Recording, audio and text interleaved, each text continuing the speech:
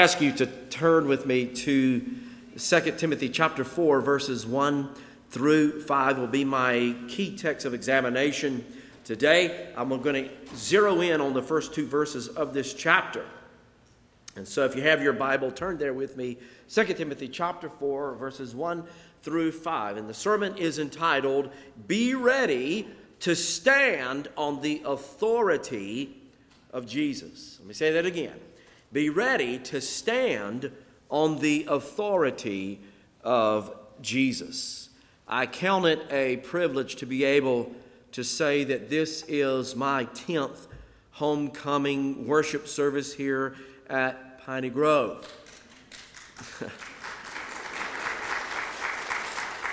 Well, to God be the glory, okay?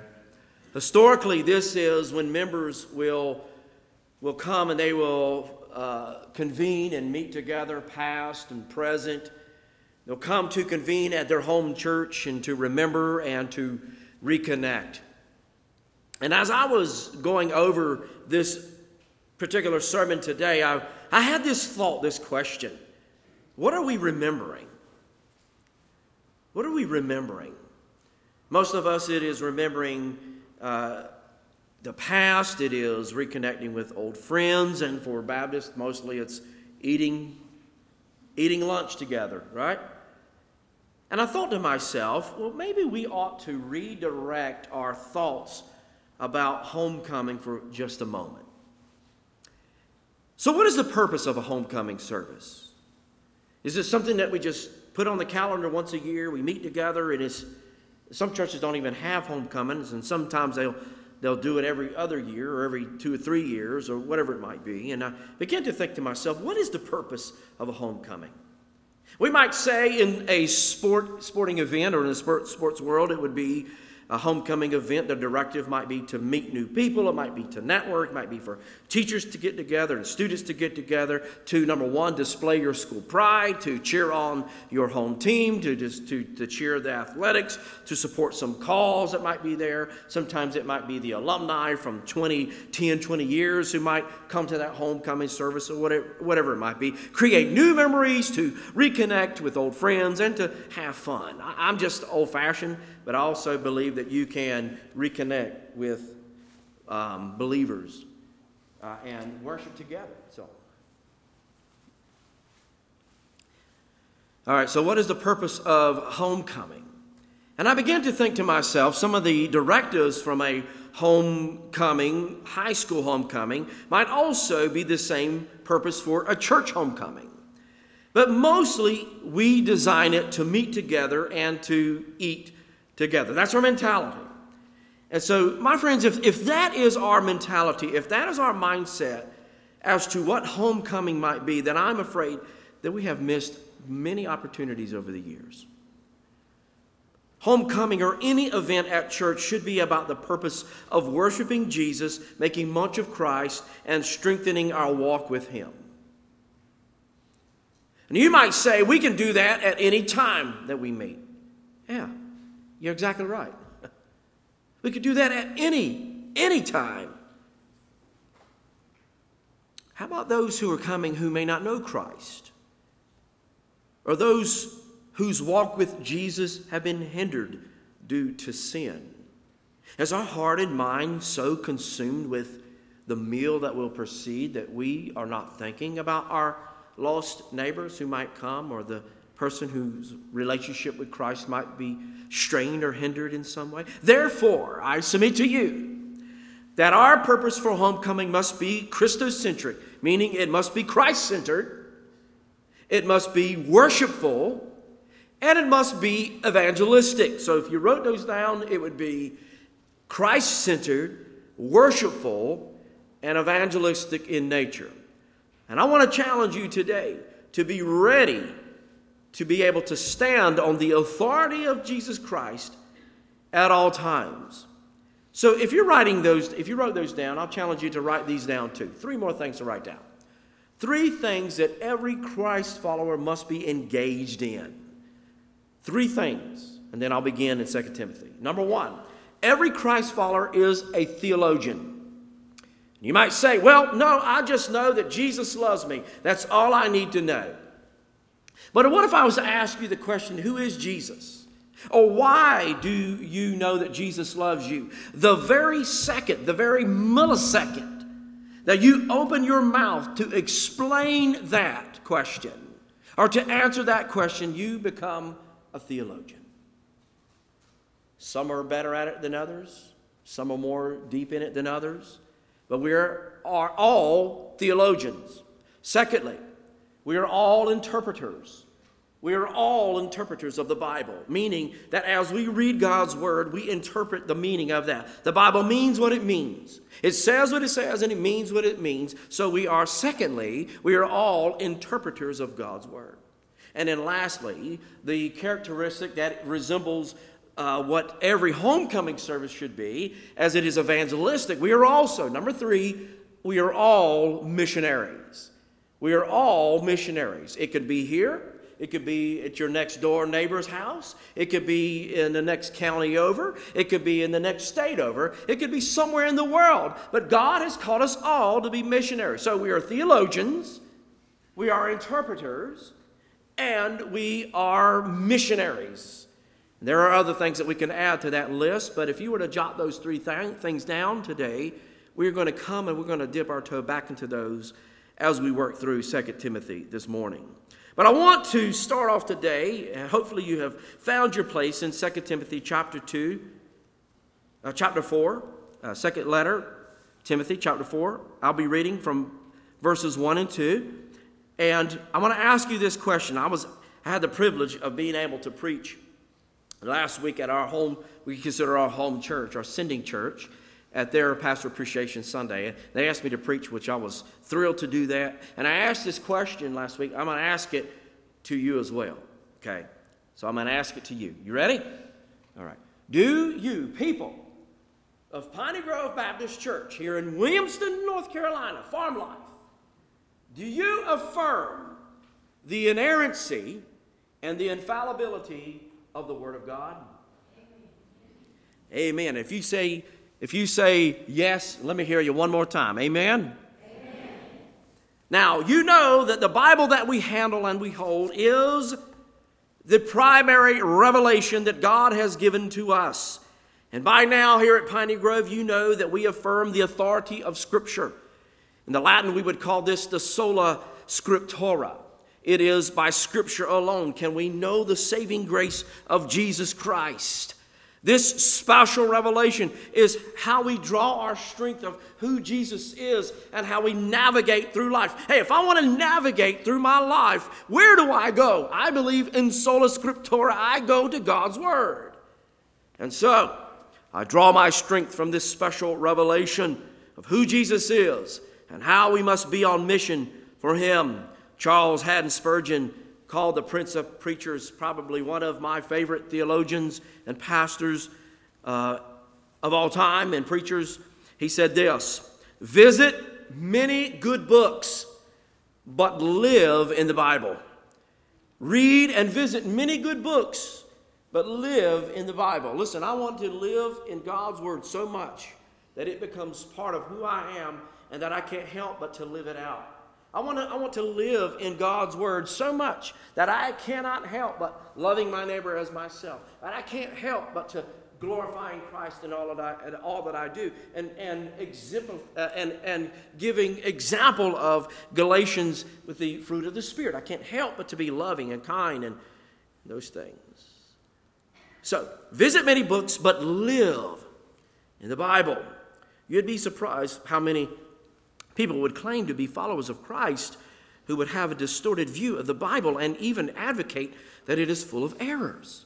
They would say that the Bible is full of myth and errors, and these are people who would stand and say, I'm a follower of Christ. People, this is the state of the church that we live in today. This is the state of the church where people are divided more than ever. Well, discipleship and disciple-making is at an all-time low, when churches across the globe are either plateauing or they are declining across the globe. This is the state that we live in today, where people in the church have let the culture invade her walls instead of the church engaging in the culture. And there is a multiplicity of ways to show this. And so again, people of Piney Grove who have affirmed the inerrancy and infallibility of God's Word, and if you have answered yes and amen to that, let's stand to our feet as we read from this second letter to Timothy. God's Word says, I charge you in the presence of God and of Christ Jesus, who is to judge the living and the dead, and by his appearing and his kingdom. Preach the word, be ready in season, out of season, reprove, rebuke, exhort with complete patience and teaching. Why? For the time is coming when people will not endure sound teaching. They will have itching ears, and they will accumulate for themselves teachers to suit their own passions. They will turn away from listening to the truth. They will wander off into myths. As for you, always be sober-minded, endure suffering, and do the work of an evangelist. Fulfill your ministry. Father, we ask you that you would bless the reading of this word to our heart and mind. And Father, as we navigate through your word, your infallible and inerrant word, speak to us today as only you can do. Father, I pray that you would hide me behind the cross of Christ Jesus. But Father, and as you do so, that your name will be glorified and the church would be edified. And we pray it in Jesus' name. Amen. You may be seated. Now, this letter has been designated to Timothy as bears his name. As it bears his name, here is Paul's young son in the faith. Timothy was led to the Lord by Paul, and Timothy, at receiving this second letter and the first, was the overseer at the church of Ephesus. Timothy was also, his father was a Greek father, and his mother was Jewish, and is referred to in 1 Timothy chapter 1 and verse 2 as Paul's young son in the faith.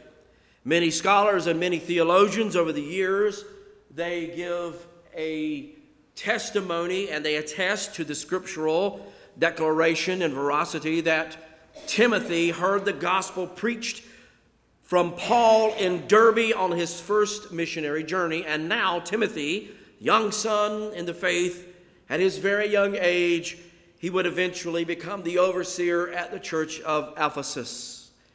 Paul's first letter to Timothy sets the pace for his ministry at Ephesus under Timothy's counsel. Paul gives Timothy encouragement. Number one, he says not to let others look down on your youthfulness. Just because a person is young in age does not negate them from serving in the Lord.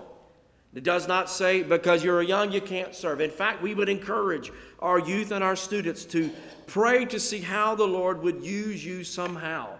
And we could even invoke the words of the Apostle Paul to Timothy. Don't let others look down on you because of your youthfulness. Serve the Lord right where you are. Serve the Lord and devote yourself to the reading of the Word of God. Then he says to Timothy, I want you to chase righteousness, to chase purity, to pursue love, and to pursue gentleness. These are all things I think that all Christ followers should chase in life. Righteousness, purity, love, and gentleness. Many of us might have a problem with that last portion there, with the gentleness, right? To fight the good fight. And the second letter bears much of the same to Timothy. Has anyone ever seen Mike Tyson's earlier fights? I remember growing up and watching Mike Tyson fight. And he would come out with a flurry of punches, uppercuts. I mean, was so quick. I mean, that was his deadly punch, an uppercut. When I read these imperatives, I thought of this flurry of imperatives. In fact, there are 25 commands, imperatives, before we even make it to chapter 4. And so I'm going to go over a few of those. Here are the flurry, if you will, of imperatives. Timothy is commanded to fan the flame of the gift of God. This would be his salvation. How many in here, without a show of hands, preach the gospel to themselves every day? And so you fan the flame of the gift of salvation. I'll also think of it like this: fanning the flame of revival in your life every single day. Fan the flame of the gift of God, that we are in Christ Jesus, and bank upon that every single day of your life. To not be ashamed of the gospel, to be strengthened in 2 Timothy chapter 2, verses 1 and 2. It is to entrust doctrine to faithful men who will also be able to teach others also, who will entrust to others, and so forth and so on. To share in suffering, to remind the church, to charge the church not to quarrel. Can I say that again? To remind the church not to quarrel. To be an approved workman who does what? Rightly handling the word of truth. And as you do that, guess what will happen? The next imperative is you will avoid babbling. You will flee youthful lusts. As you handle the word rightly, you will pursue righteousness. You will pursue faith. You will pursue love. You will pursue peace. You will avoid foolishness and ignorant controversies. Now, during the pandemic, I have heard a lot of different controversies surrounding the pandemic that I will not catalog for you this morning. But if there was ever a time in history where these ignorant controversies filtered into the church, it was during COVID-19, just let me tell you. Avoid quarrels, be kind, teach, be patient, correct with gentleness. Continue in what you have heard. All of these commands in just the first 3 chapters in this second letter. So I want you to tell me, did Timothy have a pastor's heart? Did he have a pastor's heart, a tender heart to see people grow in their faith? One of the things I shared last week in their pastor appreciation was this, that the greatest thing that a pastor could ever receive as far as an appreciation would be to see the people grow in their faith in who Jesus is. To be able to see them grow, to be engaged in the Word, to be engaged in small group, to be engaged in Sunday school, to be engaged in the tools that would help to shape one's life as a disciple. The beginning of chapter 4 and verse 1, I ask you this question. Much as I asked you about the infallibility of the Word of God, I ask you this question. By whose authority do we stand? By whose authority do you stand? Well, the Bible tells us, according to Paul, I charge you in the presence of God and of Christ Jesus, who is to judge the living and the dead, and by his appearing and his kingdoms. Stop there for a moment. By whose authority do we stand? It is Christ Jesus. Many of you may know the song. I don't think we have sang this in a long time, but the song is What a Day That Will Be. You know that song? What a day that will be. And in that song, I believe it is in verse 2, what a day that there will be. There, in verse 2, it says, there's coming a day when no heartache shall come, no more clouds in the sky, and no more tears to dim the eye. All is peace forevermore on that happy golden shore. What a day, a glorious day that will be. All right, and as we sing this song, I reflect on Revelation 21, verse 4 and 5. The Bible tells us that our Lord will wipe away all tears of sadness. All sorrow will be gone forevermore. And then verse 5 says, behold, I am making all things new. And so this is a wonderful promise. It's a promise. But there's also coming a day of incredible judgment. And that is a promise as well. This judgment is exactly what the Apostle Paul is writing of. I remember I shared with you when Abram came and was baptized. One of the things we asked him was, what does it mean to be saved? And the one thing that he said that will stay with me forever is, well, I know that we are saved from the wrath of God. We are saved from the wrath of God. And my friends, at the age of 9 years old, that is a theological answer if I've ever heard one. You are saved from the wrath of God and saved into relationship with Christ Jesus. Paul uses the word I charge or I testify or I command. As Christ Jesus is my witness. In fact, he is the only witness that matters in the scheme of all eternity. You could disagree with me, and I may be wrong, I may be right. But the only witness that I ever need in life, The only true witness that matters in the grand scheme of eternity is the one who will judge the living and who will judge the dead at the end of this age. In fact, in the Greek, there is this immediate expectancy. There's this imminence here, as to say that Christ is about to judge. And I don't know if the coming of the Lord is soon. We pray that it is. But there has always been this expectancy since the cross of Calvary and since the resurrection that Christ is about to come and judge. So there is this expectancy of his return. Paul would say something like this to Timothy. And I believe that Timothy would be asked the same to Paul. Whose authority do you stand? Any pastor, teacher who stands in the authority of God's word would be asked this question, on whose authority do you stand? Well, since you're asking it this morning, I'm glad that you asked. And I like to paraphrase sometimes, even though this is a word for word. I like to paraphrase sometimes to capture the main idea, the big idea. And I believe any overseer, any pastor, any preacher, anyone who handles God's word would say, I stand upon the authority of the Lord Jesus, who has all authority given to him on heaven and on earth to judge those alive and those that are dead. That's my authority. Anyone who ever handles God's word in Sunday school, small group, from the pulpit, in small group, I believe that your knees ought to knock a little bit when you handle it. It is God's word. Your knees ought to knock just a little bit when you read from Scripture. That's my authority. That's my truth. And he is yours too if you know him. There is coming a day when everyone will stand in the presence of Jesus, who is the righteous judge. My Bible tells me, whether you're saved or not, that every knee will bow and every tongue will confess that Christ Jesus is Lord. You will stand before the Lord and give an account. We will either stand in the righteousness of Jesus, or we will stand in our filthy rags in the work of our own hands, which, by the way, we'll never do. So, who and what has made Timothy an able preacher and pastor? Who has made any Sunday school teacher an able teacher? Who has made any pastor an able pastor? It is the word that is preached and the authority that is given by the Lord Jesus himself.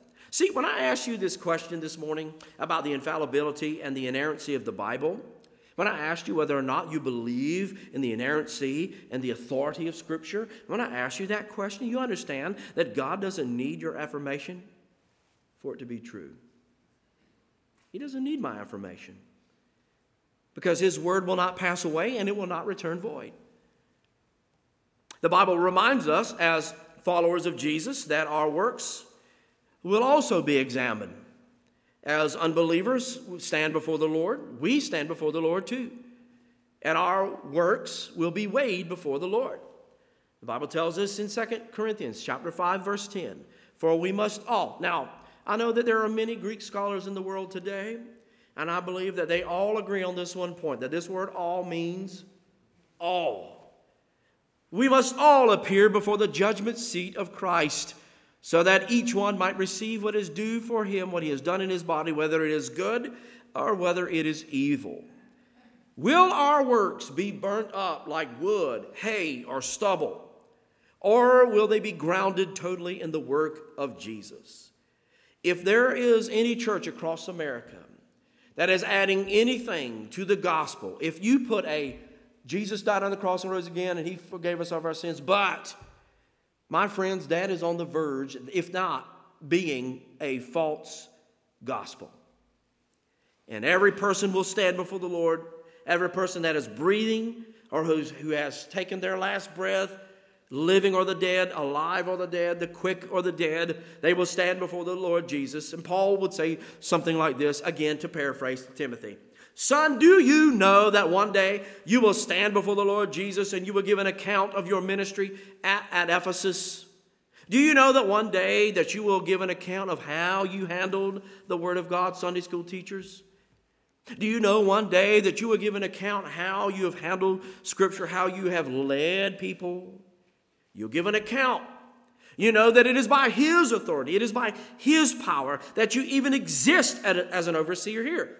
And I mentioned that this morning. This is my 10th homecoming service, not for applause, mind you. I did so because I wouldn't even exist here unless it was by the authority of Jesus. There would be no overseer in place. There would be no pastor in place. There would be no Sunday school teacher or a deacon or elder in place if it had not been for the authority and power of Christ Jesus.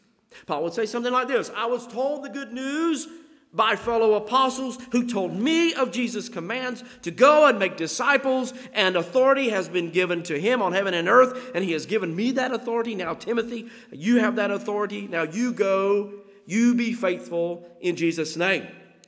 May I say that to us? Go, be faithful in Jesus' name. See, that is what I love about Paul's heart for Timothy, and why we can read it today in the canon of Scripture for future leaders and future readers and future worshipers who we are. As followers of Jesus, we know who has been given the authority to preach and teach and witness. It's part of the Great Commission.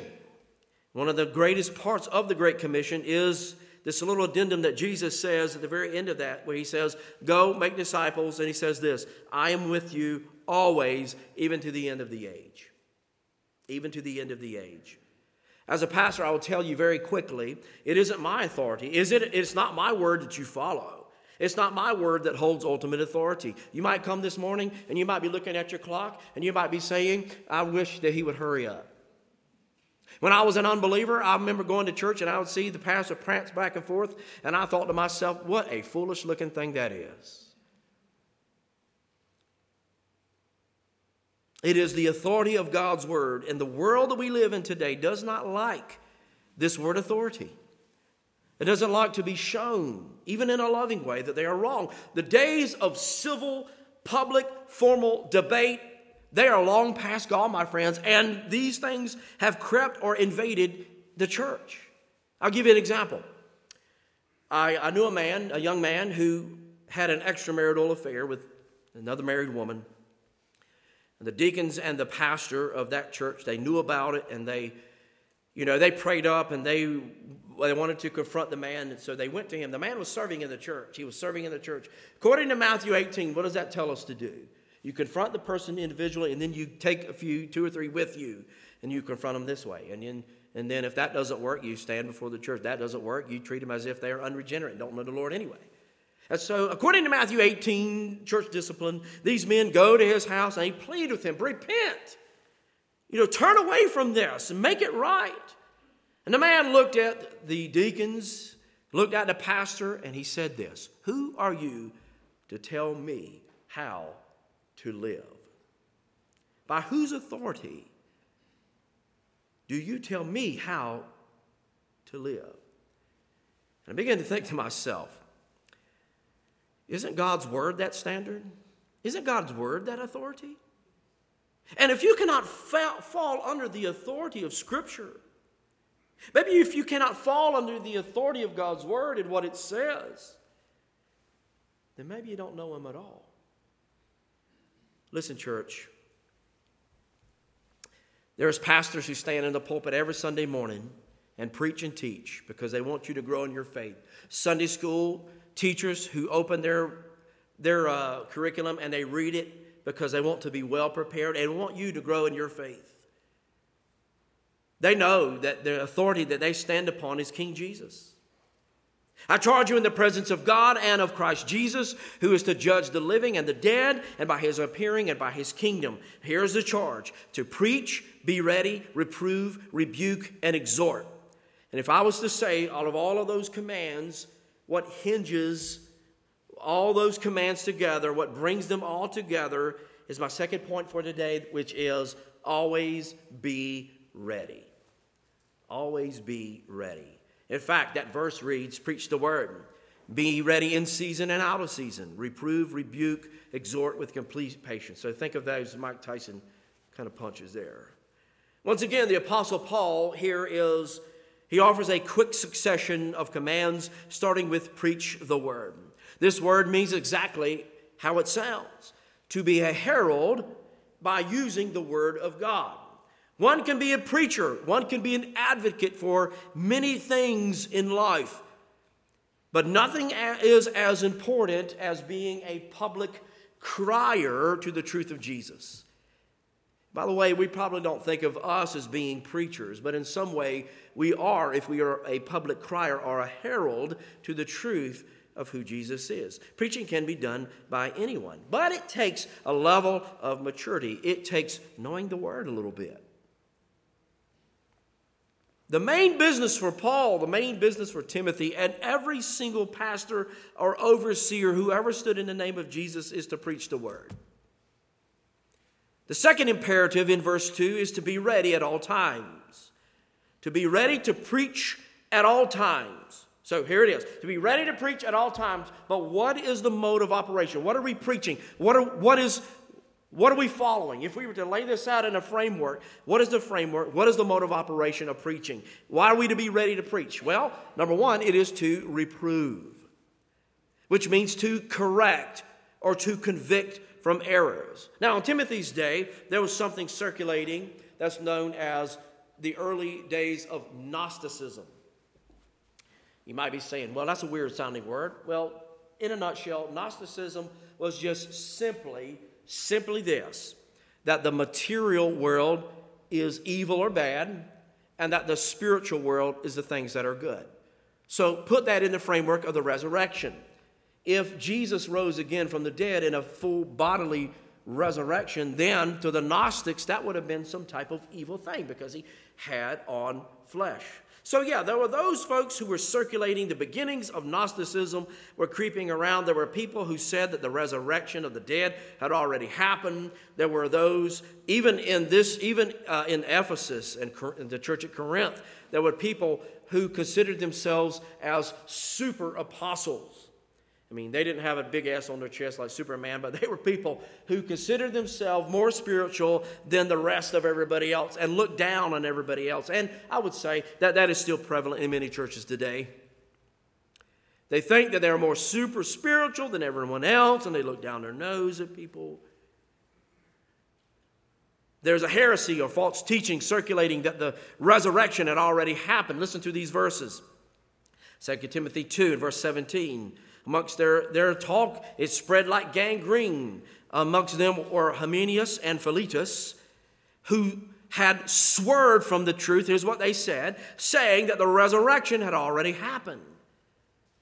So, Timothy, you are to correct this way of thinking, much as like it was in 1 Thessalonians 4, verse 17, or in that chapter that said, I would not have you ignorant, brothers, about those who are dead. Then later goes on to say that the dead in Christ shall rise first. Okay, much like that heresy or that false teaching was there, so is this. Because they are upsetting the faith of some. They are upsetting the faith of some, saying that the resurrection of the dead has already happened. And then he moves on from this reproving to a rebuke. This is a calling out of sin. It's much like the deacons and the elders would have gone to this man's house and would have pleaded for him in some type to reprove. They would have rebuked the sin. But in this particular rebuke, there is a framework, there is a time frame and a flavor to this rebuke. In this rebuke, it is not like you know that it's wrong and you're going to sit on it for a few days. In this rebuke, it is immediate and it is sharp. It's like when you hear this false teaching, you react immediately and sharply. This rebuke is from someone who is mature and who is equipped to do so. But it is sharp and it is immediately. So I'm going to share an incident that might be helpful for you to kind of get your head around. All right, so... And if you have said this, Lord, forgive me, this is an attack on you. I'm not attacking your theology. But sometimes when people pass away, to deal and to cope with the way of losing a loved one, sometimes we will articulate our own theology in this. And sometimes we will, even though we have the Bible who tells us exactly how to be comforted by the Holy Spirit, we will begin to craft our own theology. And sometimes you might even read on Facebook. You might even hear somebody say, well, Mama has passed away or Daddy has passed away today, and they have gained their angel's wings.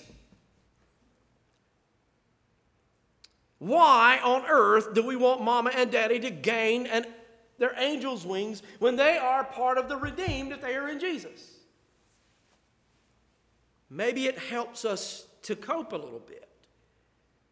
But Mama or Daddy or whoever it might be, if they are in Christ, they are in a better position than the angels who, if they die, they strap on a pair of wings.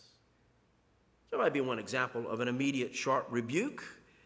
And then from there, you teach, which is the exhort. So you don't just like bring the hammer down on somebody just to win an argument. You know, you're wrong and boom, and here's why, and then send them on their way. No. In Paul's argumentation, once you reprove, once you rebuke, then you teach. Then you exhort. It carries the notion of edification and comforting. After the strong rebuke, you offer a word of comfort. You offer the exhortation to abandon this unbiblical thinking and practices. Listen, we don't have all the answers, but the answers we do have comes from the Word of God. And so we offer this to abandon unbiblical thinking, because unbiblical thinking does not set our heart and mind up for rightful worship. How can we worship if we're thinking wrongly about who Jesus is? The motive and demeanor of the pastor here is to do so with gentleness and patience, all while teaching. And I would say that this is great advice for any mature believer in Christ who encounters false doctrine or unbiblical lifestyles, to preach, to be ready, to reprove, rebuke, all in exhortation, and all the time being patient and gentle in doing so. You know, you don't have to be like the Westboro Baptist Church. If you don't know who that is, look them up. I'm not going to spend another minute talking about them, but you can look them up. It was once said by Presbyterian pastor and theologian Greg Basin, who once said, men will not be won to the truth by scalding them. They should understand what they hear and then learn by perceiving why they are rebuked.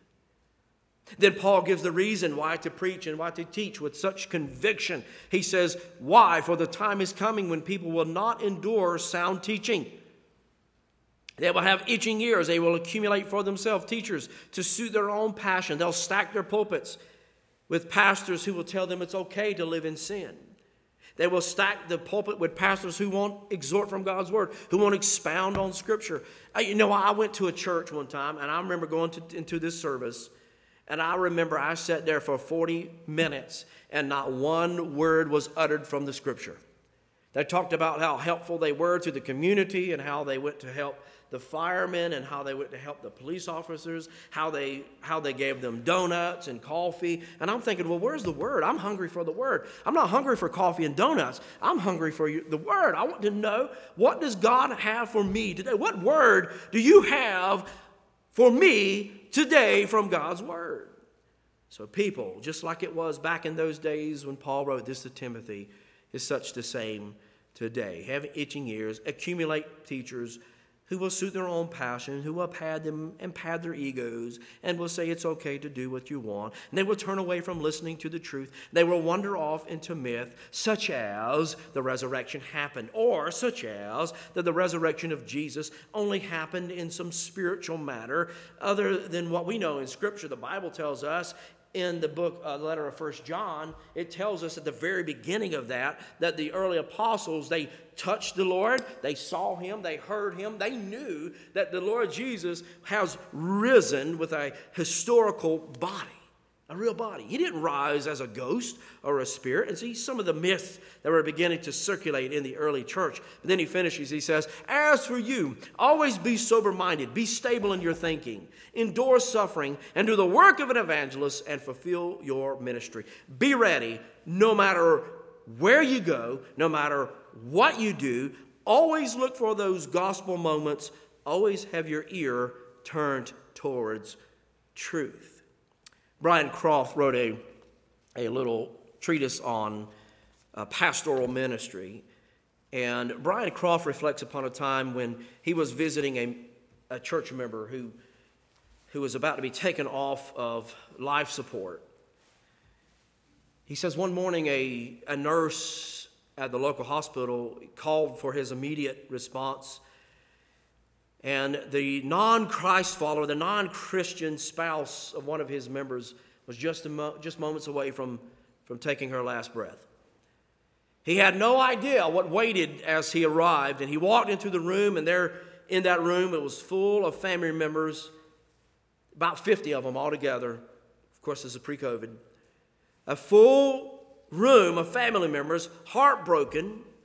The husband motioned pastor over beside the wife's bedside. And the husband had also suffered from a medical procedure to where he couldn't speak. It didn't take long as he moved him over to the bed to look down. It didn't take him long for him to see why he had motioned him over to the bedside. He wanted Brian to pray for his wife as the doctors prepared to take her off the ventilator. 20 minutes before, Brian was in his office neck deep in study. And I've been there before. Neck deep in your study. And now was being asked to pray a final prayer over a dying non-Christian woman in front of her husband and some 50 non-Christian family members who were hanging on to a miracle. They wanted the preacher, like a shaman, to come in and pray some miracle as to where she would get up off her bed and be healed. He literally had a few seconds to decide, be ready, what to pray in that moment. So Brian did what many pastors would do in that situation. They prayed the gospel over this woman. They prayed the birth, death, and the resurrection of Jesus Christ over this woman while other members were listening on. And by the way, as he prayed the gospel, this is the only remedy in a situation like this. Could God have healed this person? Absolutely. Could God heal this person in a spiritual way? Absolutely. I remember praying over Mr. Ron in this way. And I remember going to pray over him, and the deacons of Piney Grove gathered around Mr. Taylor. And I remember we began to pray for him one by one. We circled Ron and we prayed for him. And I'll never forget this. On his bed, he prayed his last breath. And I remember thinking to myself, if I can pass on, that's the way I want to go. With people praying over my bed. Two different situations. One being the wife who was lost, and the other a child of Christ slipping into eternity to be with Jesus. But the constant on both of those demands the readiness of believers to be ready in season, out of season, whether it is to preach, whether it is to rebuke, whether it is to exhort. And I'm thankful that God has given those opportunities to be used in this way. So my question is this, as we began to convene around the communion table, do you desire to be used this way?